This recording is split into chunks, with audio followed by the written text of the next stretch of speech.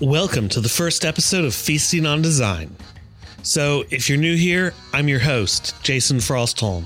I'm a designer and creative director with nearly 20 years of experience, and I used to host a podcast called the Creative South Podcast, which wrapped up at the end of last year.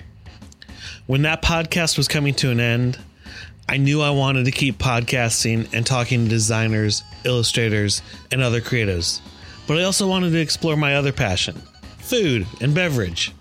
So occasionally we'll be talking with chefs, brewers, bartenders, distillers, and restaurateurs about what it takes to design your business in the food and beverage industry from the ground up. So you might be wondering, if this is the first episode for Feasting on Design, why is it number 156 on my podcast player? Well, the simplest answer is I wanted to make it easy for the fans of the Creative South Podcast to find the show and not have to subscribe to a new podcast feed. And I want people to be able to go back and listen to old episodes of the Creative South Podcast, since we had a ton of really great guests on there. I hope you like Feasting on Design. Let me know what you think of it. And if you like it, leave me a review over on Apple Podcasts, Stitcher, or wherever you listen to podcasts. To kick off the first episode of Feasting on Design, I'm bringing my podcast life full circle and talking with Creative South co-founder and head of design at Aflac, Mike Jones. We sit down and chat about what Creative South has in store for 2019, designing for food packaging, and there's a lot of talk about barbecue. So sit back and break some bread with us with this episode of Feasting on Design.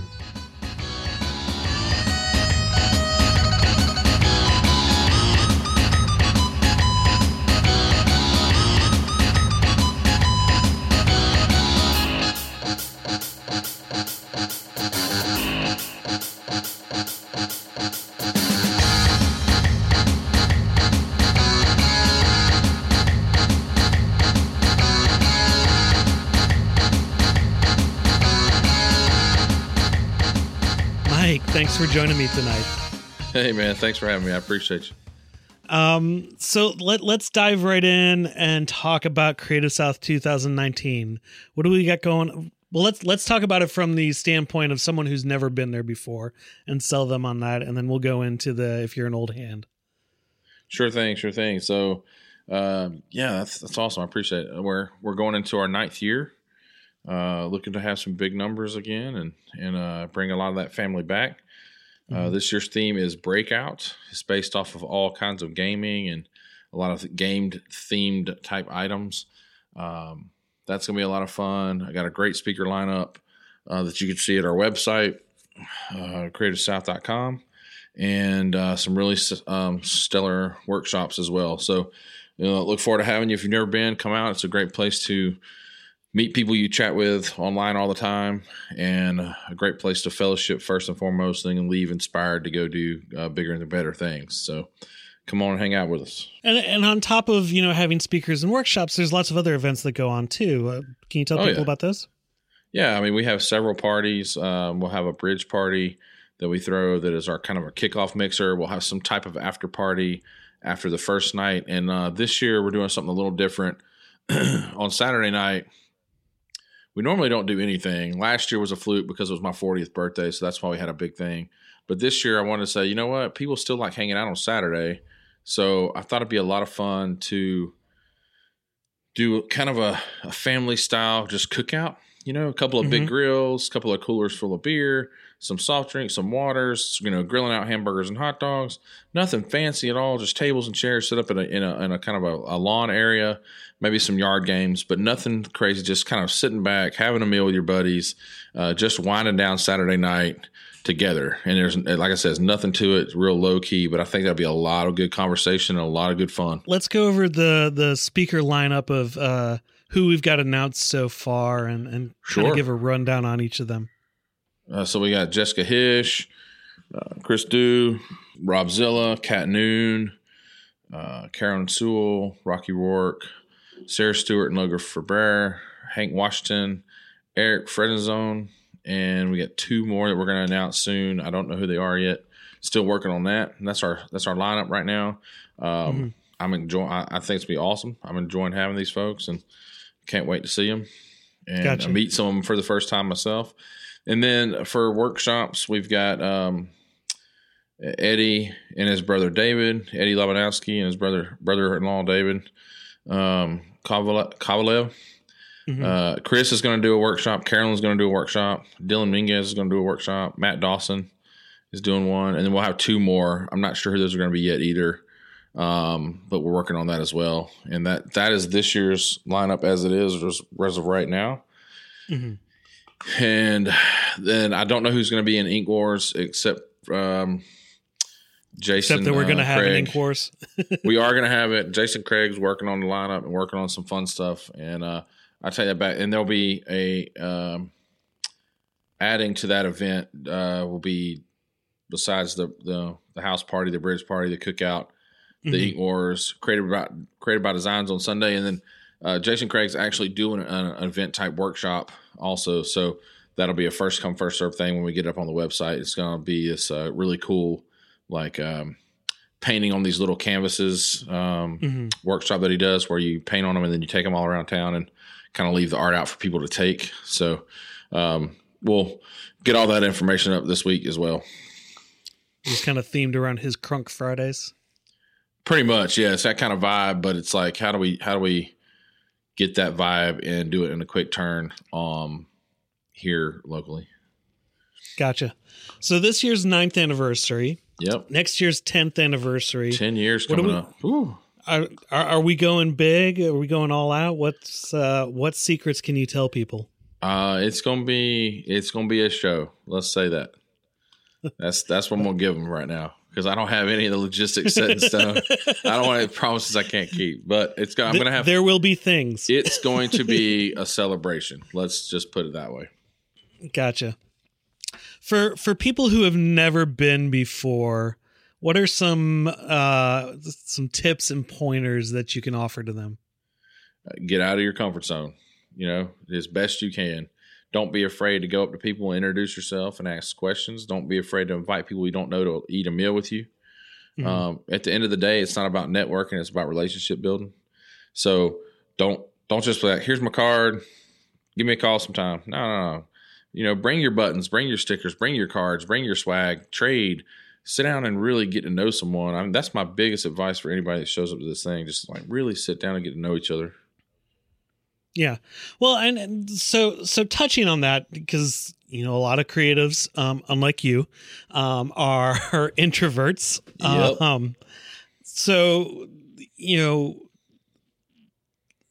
talk about that. It's because it's a family kind of community feeling sort of thing. Sure. It's a decent sized thing. So even if you're an introvert, you don't feel like you need to be sequestered off by yourself. And I've made it very clear to people that if they see people like that, to make a point to go say, hey, you want to come hang with us? Hey, you want to come eat with us? Hey, let's go grab a cup of coffee. What's your story? So there's going to be people who like that who are just uncomfortable and there's nothing you really can do about it. And that's just that, sure. But the environment itself should never make you feel that way. At least it's my hope that it doesn't. And if you do, come find me. I'll talk to you. I'll have a cup of coffee with anybody, whatever. Let me introduce you to people, and I'll be glad to do that. I welcome it. So, you just got to try something new. And if it's not your cup of tea, you'll know. But I think the people there are so friendly, and it just feels like it's such a family that I've very rarely had anybody go, I didn't know. I didn't meet anyone. I didn't talk to anyone. And I hope that's never the case, Sure. And if you can't find Mike, find Diane Gibbs. She could talk to a wall for 3 days, and it would be an interesting conversation. She's such a joy and a light. I told you the story when we were up in Michigan of we're on an hour flight from Mobile to Atlanta to catch a connector, and she somehow made 3 friends who were all going to the same place that we were. Oh yeah. You know what it was like when we got there too, because it was like, oh yeah, hey, this is my friend so and so. We just met today, but she's my friend. And you know what though? She really made friends. That wasn't just like her saying that. Like she was authentic.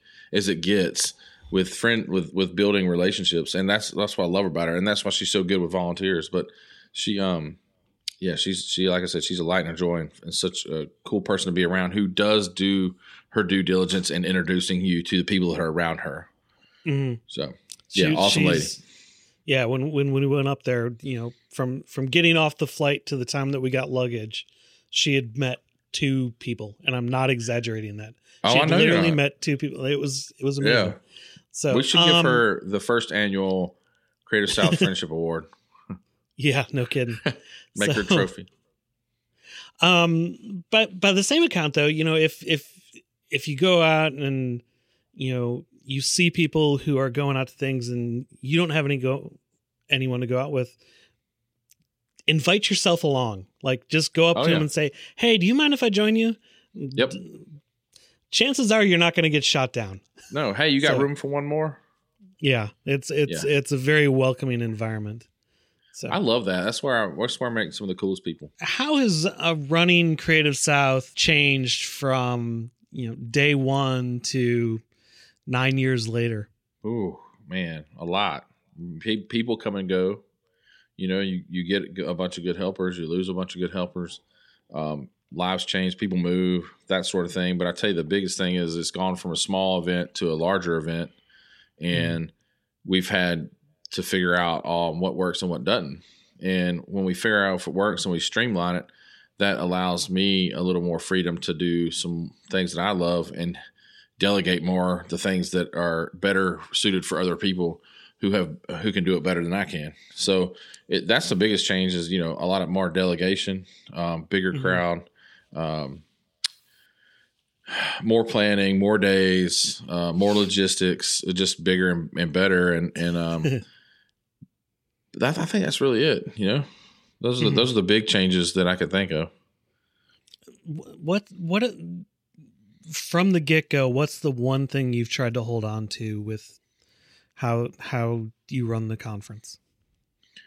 For me, it has to come back to fellowship as being the key. Relationships is the key, right?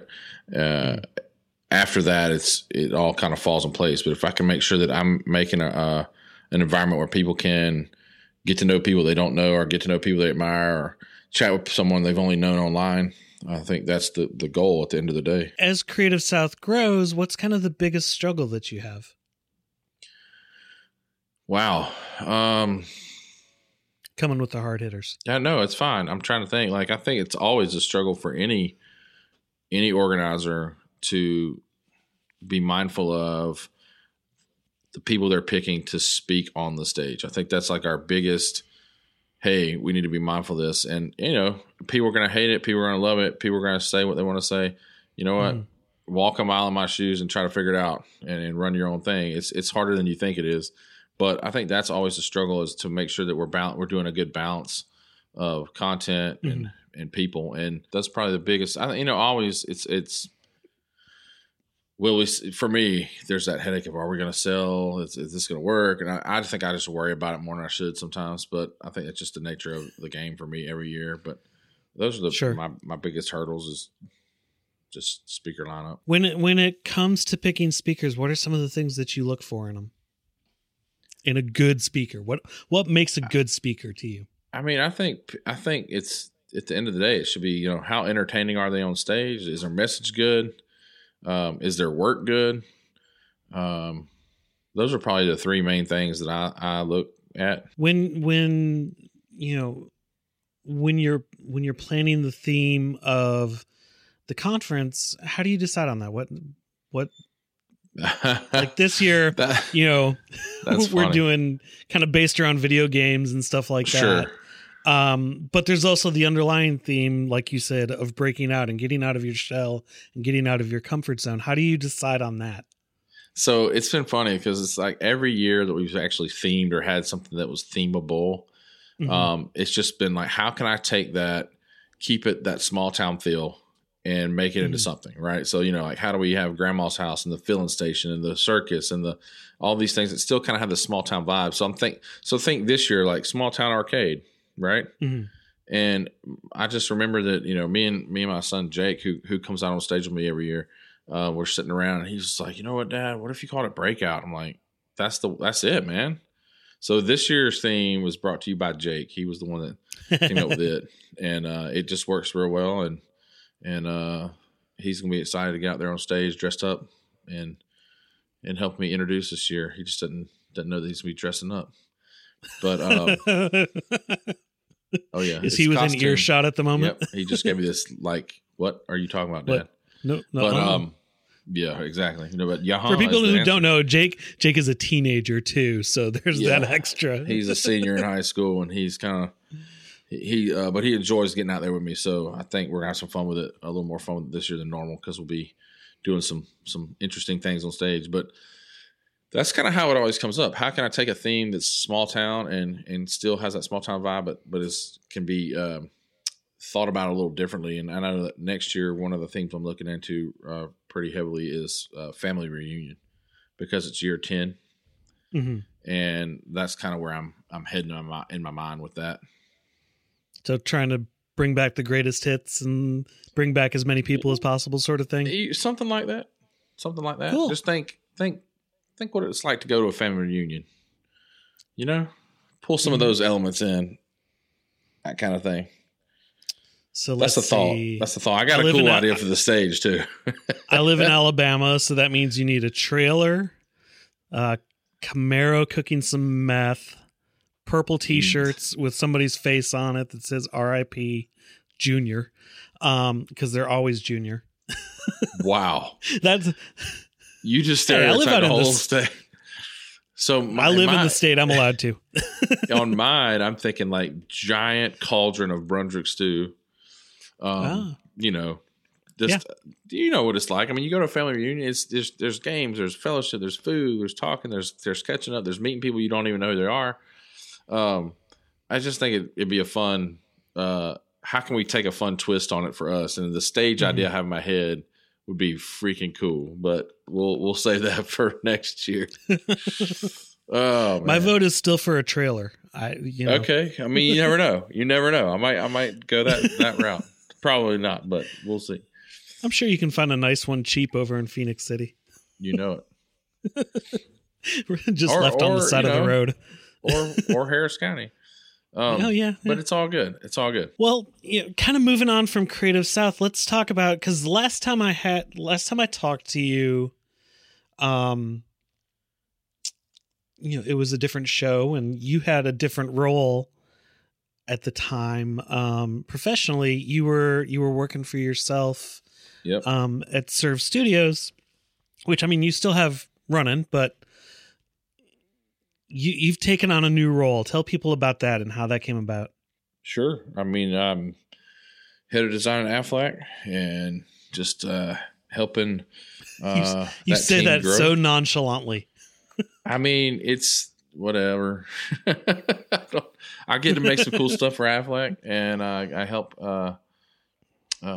manage a team that is growing real well, and our internal studio is getting bigger and bigger every year, and I'm going on my second year now, and we've had a lot of internal changes with marketing and this and that, but it's been such a good time bringing these new people in, and kind of amazing vice president of brand, Shannon Watkins, who was just on point and just a spitfire and moving us and shaking us in different ways. And her, along with my boss, Amy, is just doing some cool things with this year's, because it just released it just released this month, actually, the new commercials and new kind of messaging we're going with to let people know what Aflac, we're basically telling you what Aflac isn't, to come back and tell you what we are. Because people, everybody knows the duck. Sure. But if you ask 10 people, like, well, who what's Aflac? And they go, oh, the duck. Well, what is it? Is it car insurance? Is it boat insurance? Is it home insurance? Is it duck insurance? I'm not kidding about that last one. Seriously, people have asked. And, we're none of those things. Where would someone get duck insurance? Just, bro, I don't even know how to answer that. But I'm sure, it's Lloyd's if of you London? see the new commercials, it's nice to see what we're doing with them and the impact that's having. And it's fun to just design around a cool brand that has huge recognition. And the team that I help out with and that I'm in charge of is on the graphic side is we're the brand police almost, like we get this, make sure that the Aflac duck and the Aflac brand are being used the right way. And we get to design around those things. And it's been a lot of fun doing what I do. So gotcha. How much of a change was that for you, moving from being self-employed to working for a corporation? Yeah. Corporate America. Good times. It's different. I mean, you have your own stresses and your own worries and your own stuff when you're working for yourself. And those are still stresses and worries, but they're yours. Now you have somebody else's who it kind of trickles down and they become yours by inheritance. So, at the end of the day, it doesn't bother me because Aflac is such a service-oriented company. And my company is called Serve, and it's all about serving with my talent. So I'm just serving in a different capacity with a much bigger reach than I would have ever had on my own. So it's nice to be able to serve in that capacity and see these great things that they do for, kids with cancer and sick children and helping people get paid quickly to help out when there's no money, there's money, to help them with their bills and stuff. So they're about people. And because I'm about people and about serving other people, it was just a good fit. And so I really enjoy being able to see that unfold at a corporate level. It's different. Like, you have, like any other corporation, you have the rules you have to follow and the rules that sometimes don't make sense, but they're there for a reason, Sure. But I wouldn't trade the team I have. They're amazing. And the work we get to do is very impactful to other people. So it's been a real joy to do what I do over the last couple of years. Gotcha. When, excuse me, when you made the switch over, you went from having to wear all of the hats to a much narrower focus.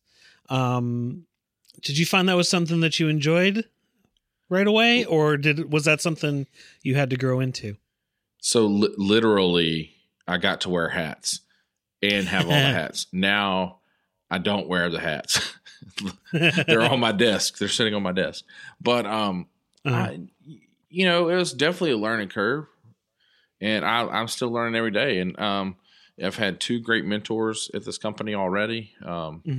Amanda Free was such an awesome mentor when I came on. And then we did a shuffle, and she's managing other people now. And then I've got a new boss, Amy, who's a fantastic manager and just an awesome creative strategist, and learning from both of them has helped me just grow. So it's definitely been a learning curve, but it's one that I've embraced, and I'm glad I'm getting to do it. Gotcha. Yeah. On top of that, you've also got to manage people now. How's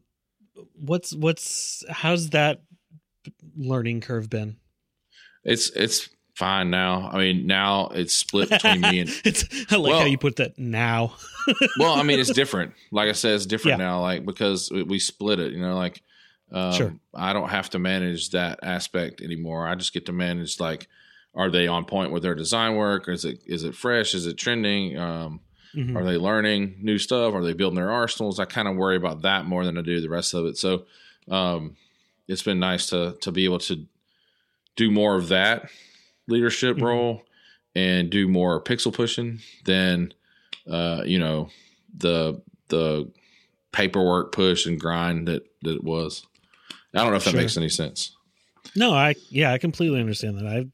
Believe me, I work in the corporate world as well. So the days that I actually get to do more design work are the days that I feel more productive, even though, I may not be nearly as busy as the days where I'm having to do media buys and fill out expense reports and things like that. So you really are a one-man show, because we have people for all of that, which is nice. And that frees us up to do what we're better at. And what I love about doing what I'm doing now is collaborating with these awesome people. I mean, there's so much talent on this team, it'll blow your mind. But it's fun to, like, you'll get a project in and we'll just be like, you know what? I'm not even on this project, but can we sit down and just chat and, like, talk about, let's ideate together, you know, let's collab and figure something better out. And every time I've ever done that with anybody on that team, the end product is so much better. So I look for more ways to do more of that this coming year. How are you finding time to do that, still do stuff with Serve, and spend time with your family? So Peter Del Tondo helped me sit down about a week ago, maybe more than that, a couple weeks back, and we kind of drew out a new calendar for my life, if you will, and and basically said, okay, you know what, what are the important things to me, and what do I need to say no to, and how can I really make this work? Because I didn't want Serve I still wanted Serve to function. I had my obligations to Aflac on a day-to-day because that's my regular job. And then I had to be able to still find time to plan Creative South and execute it. But then I also have a family that I need to be a part of. So, and that I want to spend time with. So there's this balance. And that's the most important part. All day. So, I basically just broke it out into segments. And those are the segments that I do. I try my best to follow and get those done. And there's nights like tonight where, this is the only time I had available, because Sunday just didn't work out. And my family knows, and they're all being chill and quiet right now so I can get this done. So it's just a give and take, but you have to plan it on a calendar. And honestly, you have to have an awesome team around you. So, like, I've surrounded myself with people who are better at me than a lot of things that can get it done better and quicker. And then I don't have to worry about, did they get it done? No, they got it done because they're grown up and they said they would, and they can handle their biz. So I couldn't do a lot of that without those people. And I'll be forever grateful for those folks, and they know who they are. And I think, to me, that's the best way to balance it. And then you just got to be willing to say no. Like, so with Serve, I think I have like three projects in the pipes. And that's all I'm taking on for the next couple months, because I'm really trying to, like, revamp the site and work on it when I have a minute here and there. But I get to kind of pick and choose now, like, that project's a great fit. It makes sense for me to take it, with the budget they're offering, or is that going to be a giant headache because the budget's really small, but the client's really picky, and do I really need that extra headache right now with everything else I got going on? And I can say, no, I don't. And I'll be able to walk away from it and still be cool, knowing that either I pass that project to a buddy who needs it, or I didn't take it because I didn't want to hurt what the client was trying to do, and I didn't want the headache. So, it's just a balance. Finding that balance is kind of tricky, but you can do it. With Serve, you've had the opportunity to work with a lot of different varied clients in varied industries and things like that. What are some of the most rewarding types of projects you've been able to work on?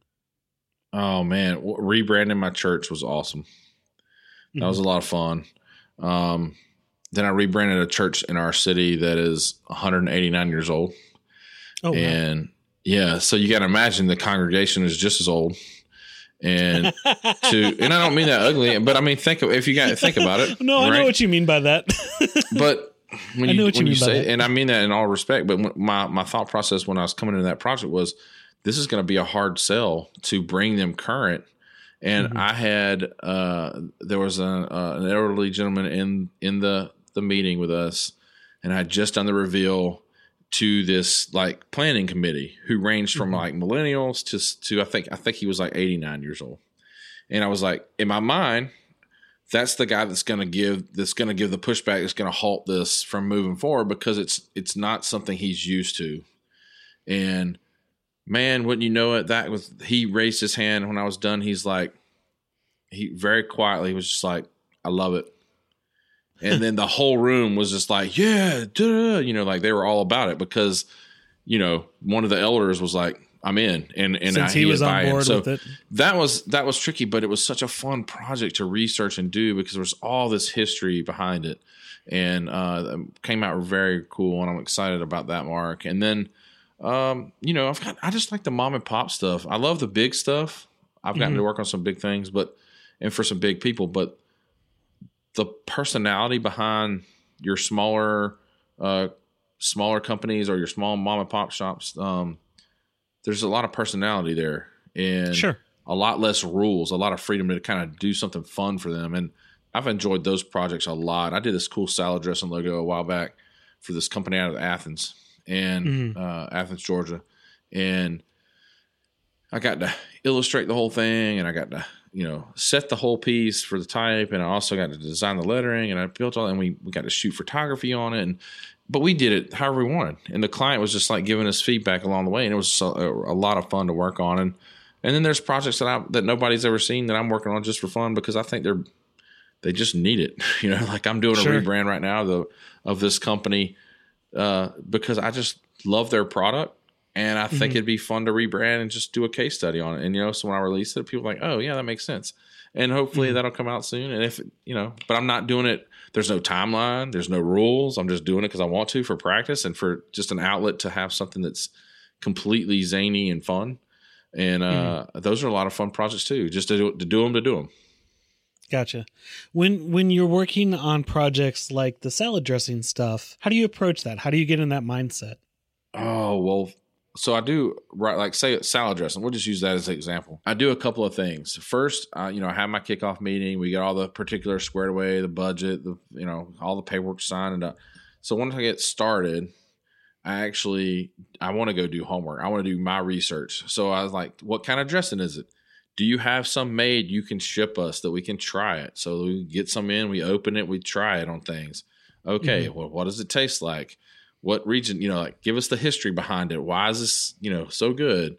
What market are you trying to get in? We get all these questions up front. And then what I like to do is I like to go and I love sketching. I think ideation through sketch is so important. So I always have my sketchbook with me, but I'll go to like Fresh Market, a Whole Foods, a Publix, a Winn-Dixie, a Kroger. I'll hit all these, a Piggly Wiggly, and I'll hit all these grocery stores from big to little, and I will go to that section where this product will reside, even if it doesn't reside, like say their target's Whole Foods. I'll still go to a Piggly Wiggly and go, okay, what kind of salad dressings in that range are they selling?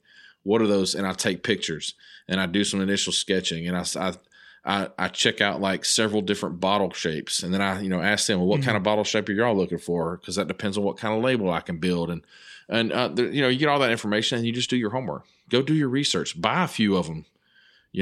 See what buy a few of those bottles, strip the labels off, and then use them to put your labels on as a test. To see, does it look right? Is it even going to match up? And then what I like to do is I'll make a mock-up, right, of several different ones, and I'll take a case with me into these stores, and I will literally take bottles off of the shelves, and I'll put my fake product next to it, and I'll snap a picture and send it to the client. It's like, does this feel like it should be next to, like, is this going to work for y'all? Is it going to feel like it's part of this market? Like you're going to get a segment of this market, and just do it like that. And it's a lot of fun to see what can come, what works and what doesn't.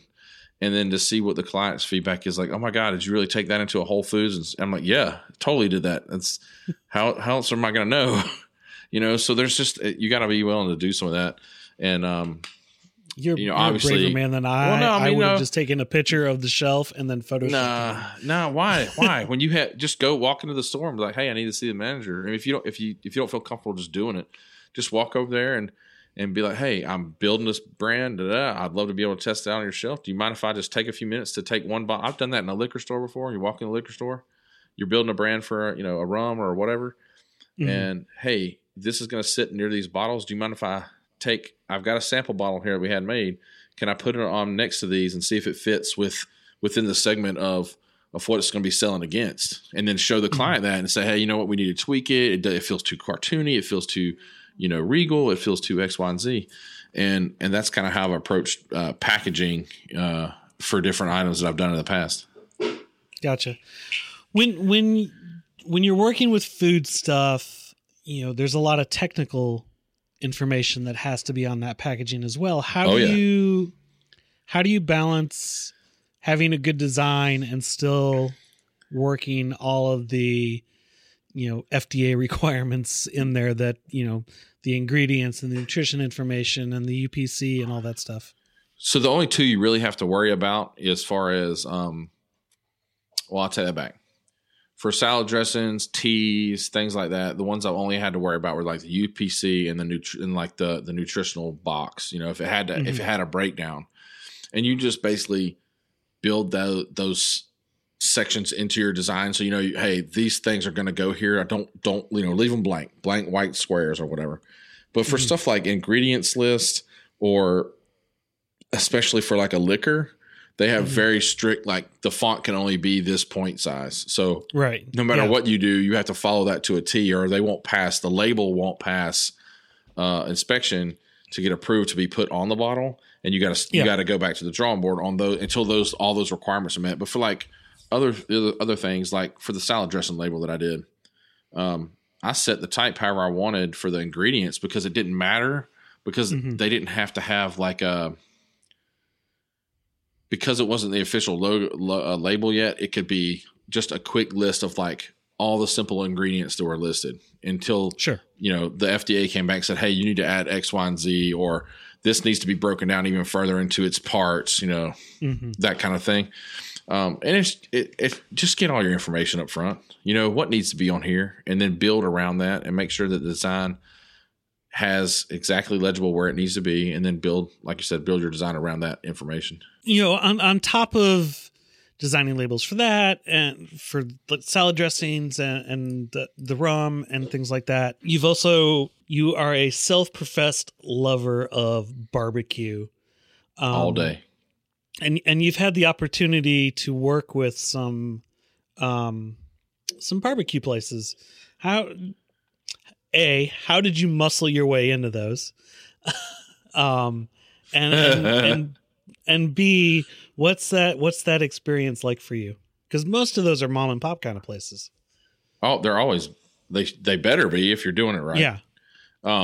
That's my opinion. So, you know, people will disagree with that, but it's, I mean, I think I used the most powerful muscle, you know, the taste muscle, and just get there and make myself at home. You know, for me, it's about being part of their world, right? So if you want to do something for a restaurant that you love, like, you know, Tommy's, or I don't know, the Catering Kitchen up in Cumming, Georgia, something like that, like find, you know, you're going to go there, you're going to be a patron, you're going to have to love their food. So go in and do just that, eat there, and go find the person who is making that barbecue and say, hey, I love what you're doing, and I would love to. I notice y'all been doing this for, you know, 100 years or whatever it is, you know, 2 years, but you're lacking in this, and I'd love to chat about doing some fun stuff for y'all sometime.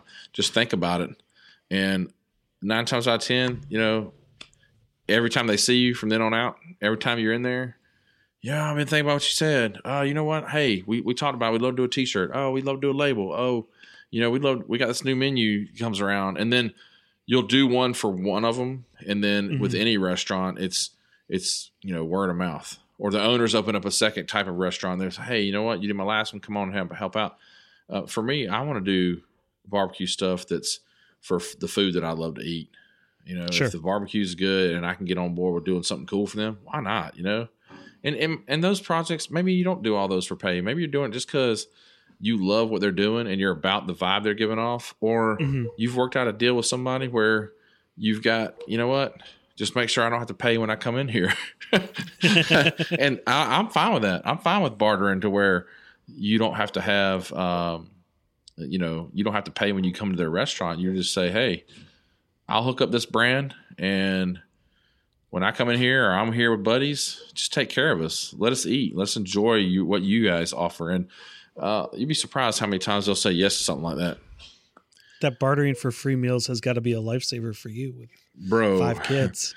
You know, that's right. I'm telling you, bartering in general for anything is a great system of payment. Sure. Since we're talking about barbecue, what's your favorite barbecue as of late? Wow. Doesn't have to be a restaurant, just style. Let's start with style. What's your favorite style? Style wise, I never thought I'd say this out loud, but because I'm a Georgia boy through and through, but Texas style barbecue, and I know there's some people that are going to listen to this and go, I told you. Yep, you're right. Texas style barbecue is, to me, is the best. And as far as places, I've had some amazing barbecue all over the country, but locally, I would say Tommy's, Clearview, Crossroads Barbecue are all fantastic here in the town that I live in Columbus and the surrounding area. But then if you get to Atlanta, there's Fox Brothers, Das Barbecue. My buddy just opened up one called the Catering Kitchen up in Cumming, Georgia, that is amazing. When I go to a place, my thing is like, one, do they have brisket? And if they do, and do they even know what I'm talking about when I say I want fatty cut? Sure. You know, and if they don't, or they don't have like burnt ends, then they're probably not cooking it right. So, you know, I want to try the brisket. I want to try the ribs. I want to try the sauce, and I want to try the stew. And then last would be the pulled pork.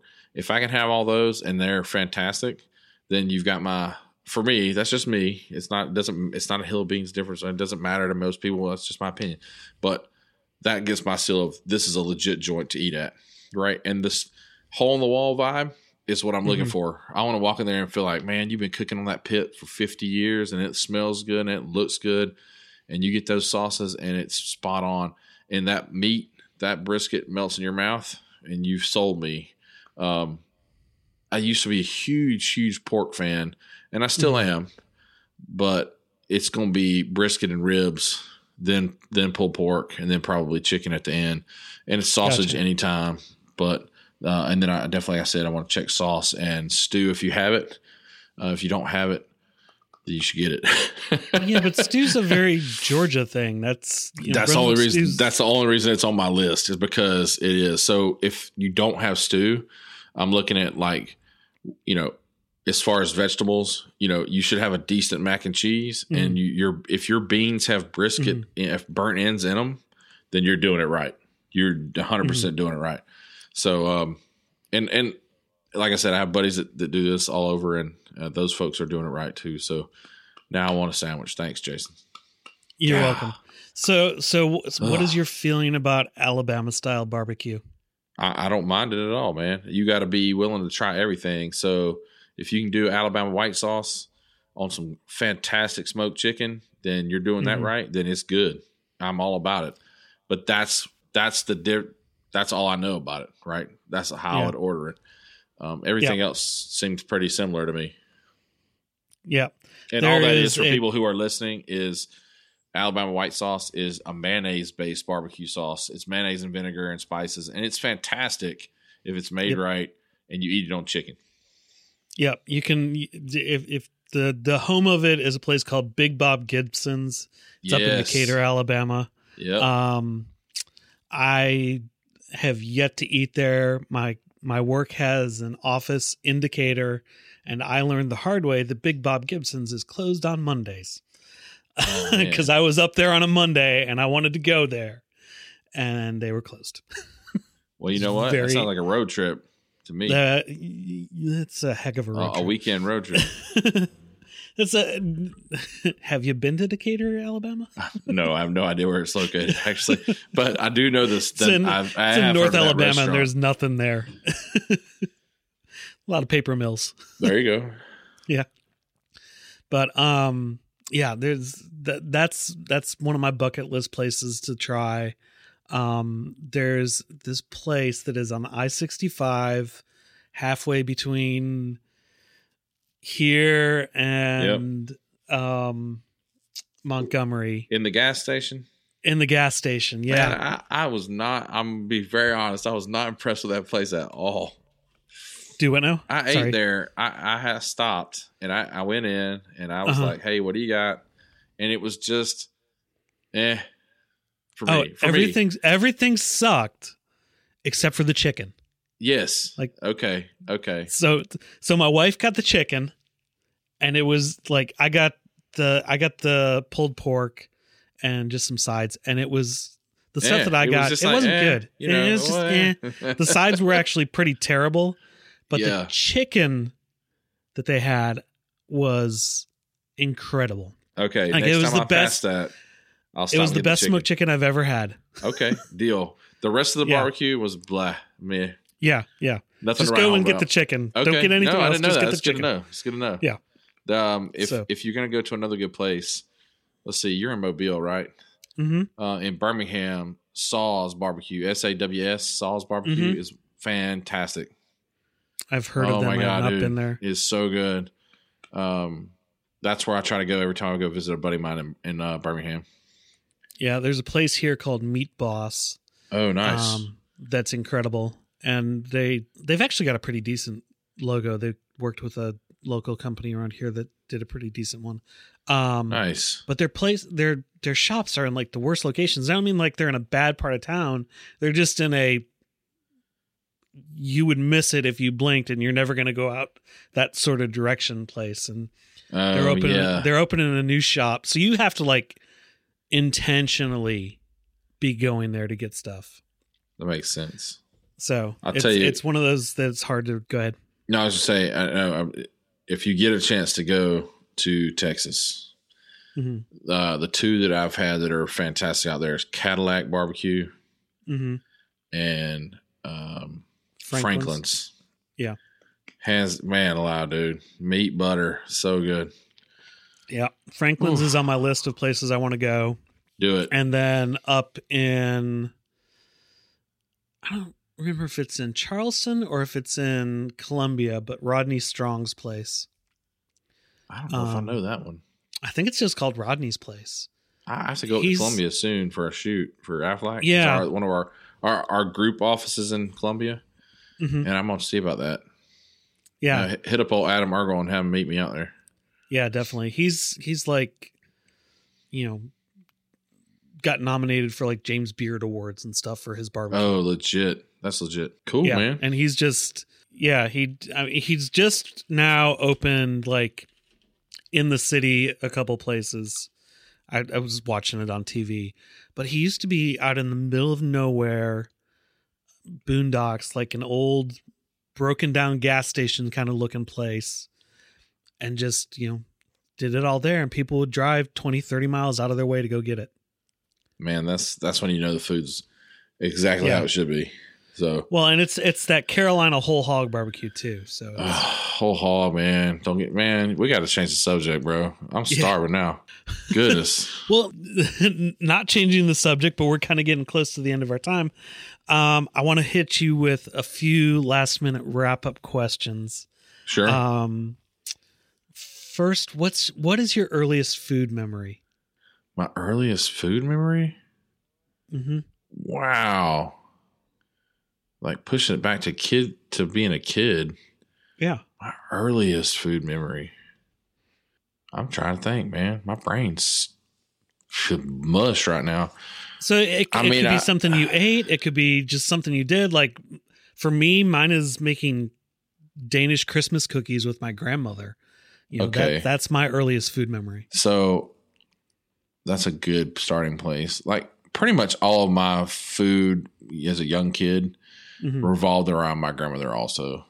So two things I can remember like very distinctly is, I don't know how old I was. I had to be about 7 or 8, around Carson's age. And my grandmother taught me how to make tuna salad, right? Like tuna fish for your sandwiches.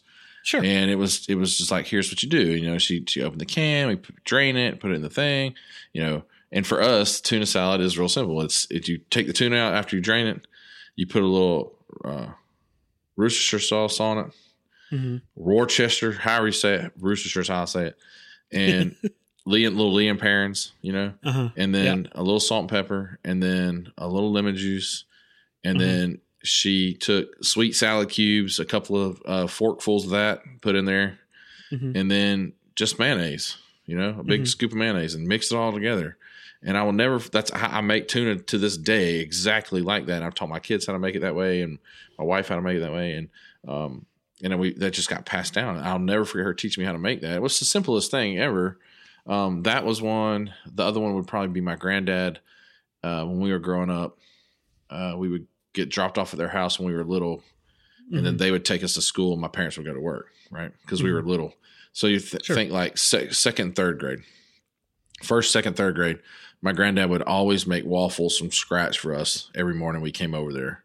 Oh, wow. And they were like those. Oh, I mean, I have never had a better waffle since then, and I never will, I'm sure. But it was the big round ones, Mm-hmm. you know, kind of like the Waffle House style waffle.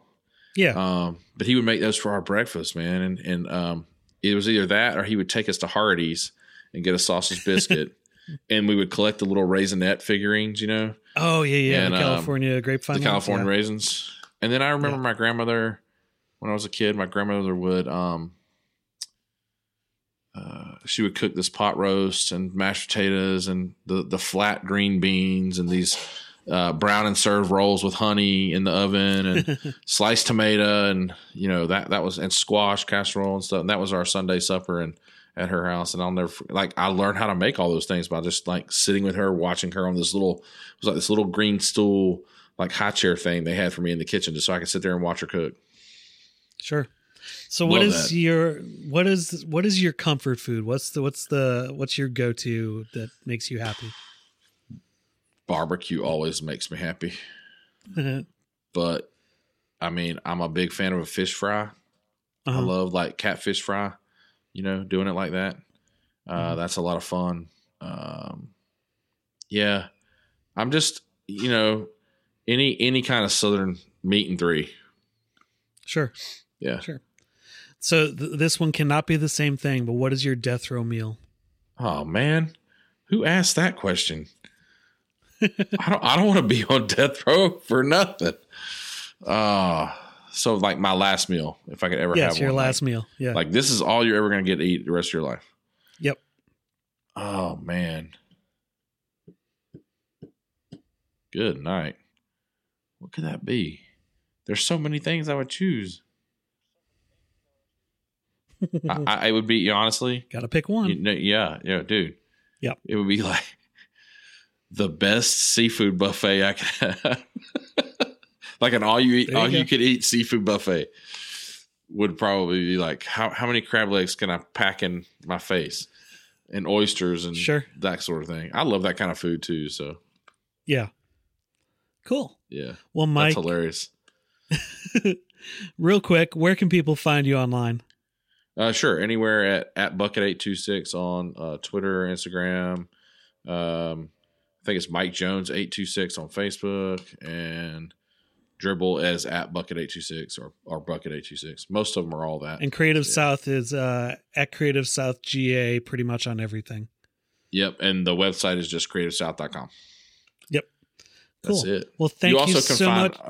You also can find all my work on my Dribble Pro page. You can just go to hugnext.com and see all my stuff. Awesome. Mike, thanks so much for taking the time to chat with me. Oh, for sure, man. It's such an honor to be on the show. I appreciate you having me. Yeah. Go out and break some bread. You know how we do. All right. Bye. All right, brother. Be good.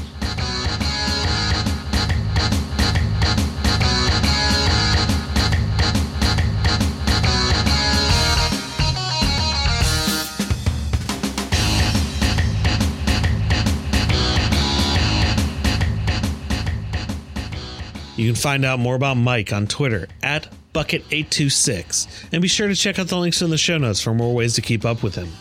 Visit feastingondesign.com to catch up on the archives of the Creative South podcast. Get some cool swag like t-shirts and stickers that are on sale right now for 50% off, with free shipping on orders over $25 when you use the code FREESHIPPING, all one word. Plus, you can keep up with the podcast on Twitter, Facebook, and Instagram at Feast on Design. And I'm at Jay Frostholm on Dribble, Twitter, and Instagram.